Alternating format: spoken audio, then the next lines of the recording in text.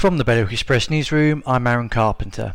Self-isolation requirements for some travellers coming into Guernsey will be relaxed later this month, with the return of 7-day isolation periods for people from certain countries. From Monday the 17th of August, Group A, B and C countries will be reintroduced, with different rules for people returning from each group. Jersey could soon have a contact tracing app after the Treasury Minister agreed to release over £240,000 to kickstart the project.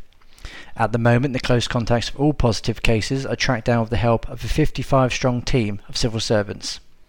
Health officials from Guernsey and the Isle of Man have come to an in-principle agreement to introduce a reciprocal healthcare agreement between two islands.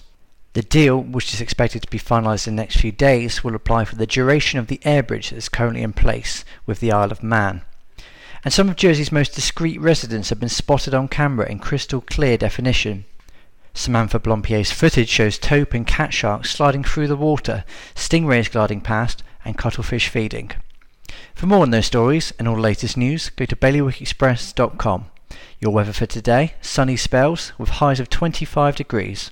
That's Bailiwick Radio News, sponsored by HR Now. HR Now is Jersey's leading provider of outsourced HR services. It's their guiding principle to deliver HR solutions that are fully compliant, creative and commercially focused. HR Now, your one-stop shop for anything HR related. See hrnow.je.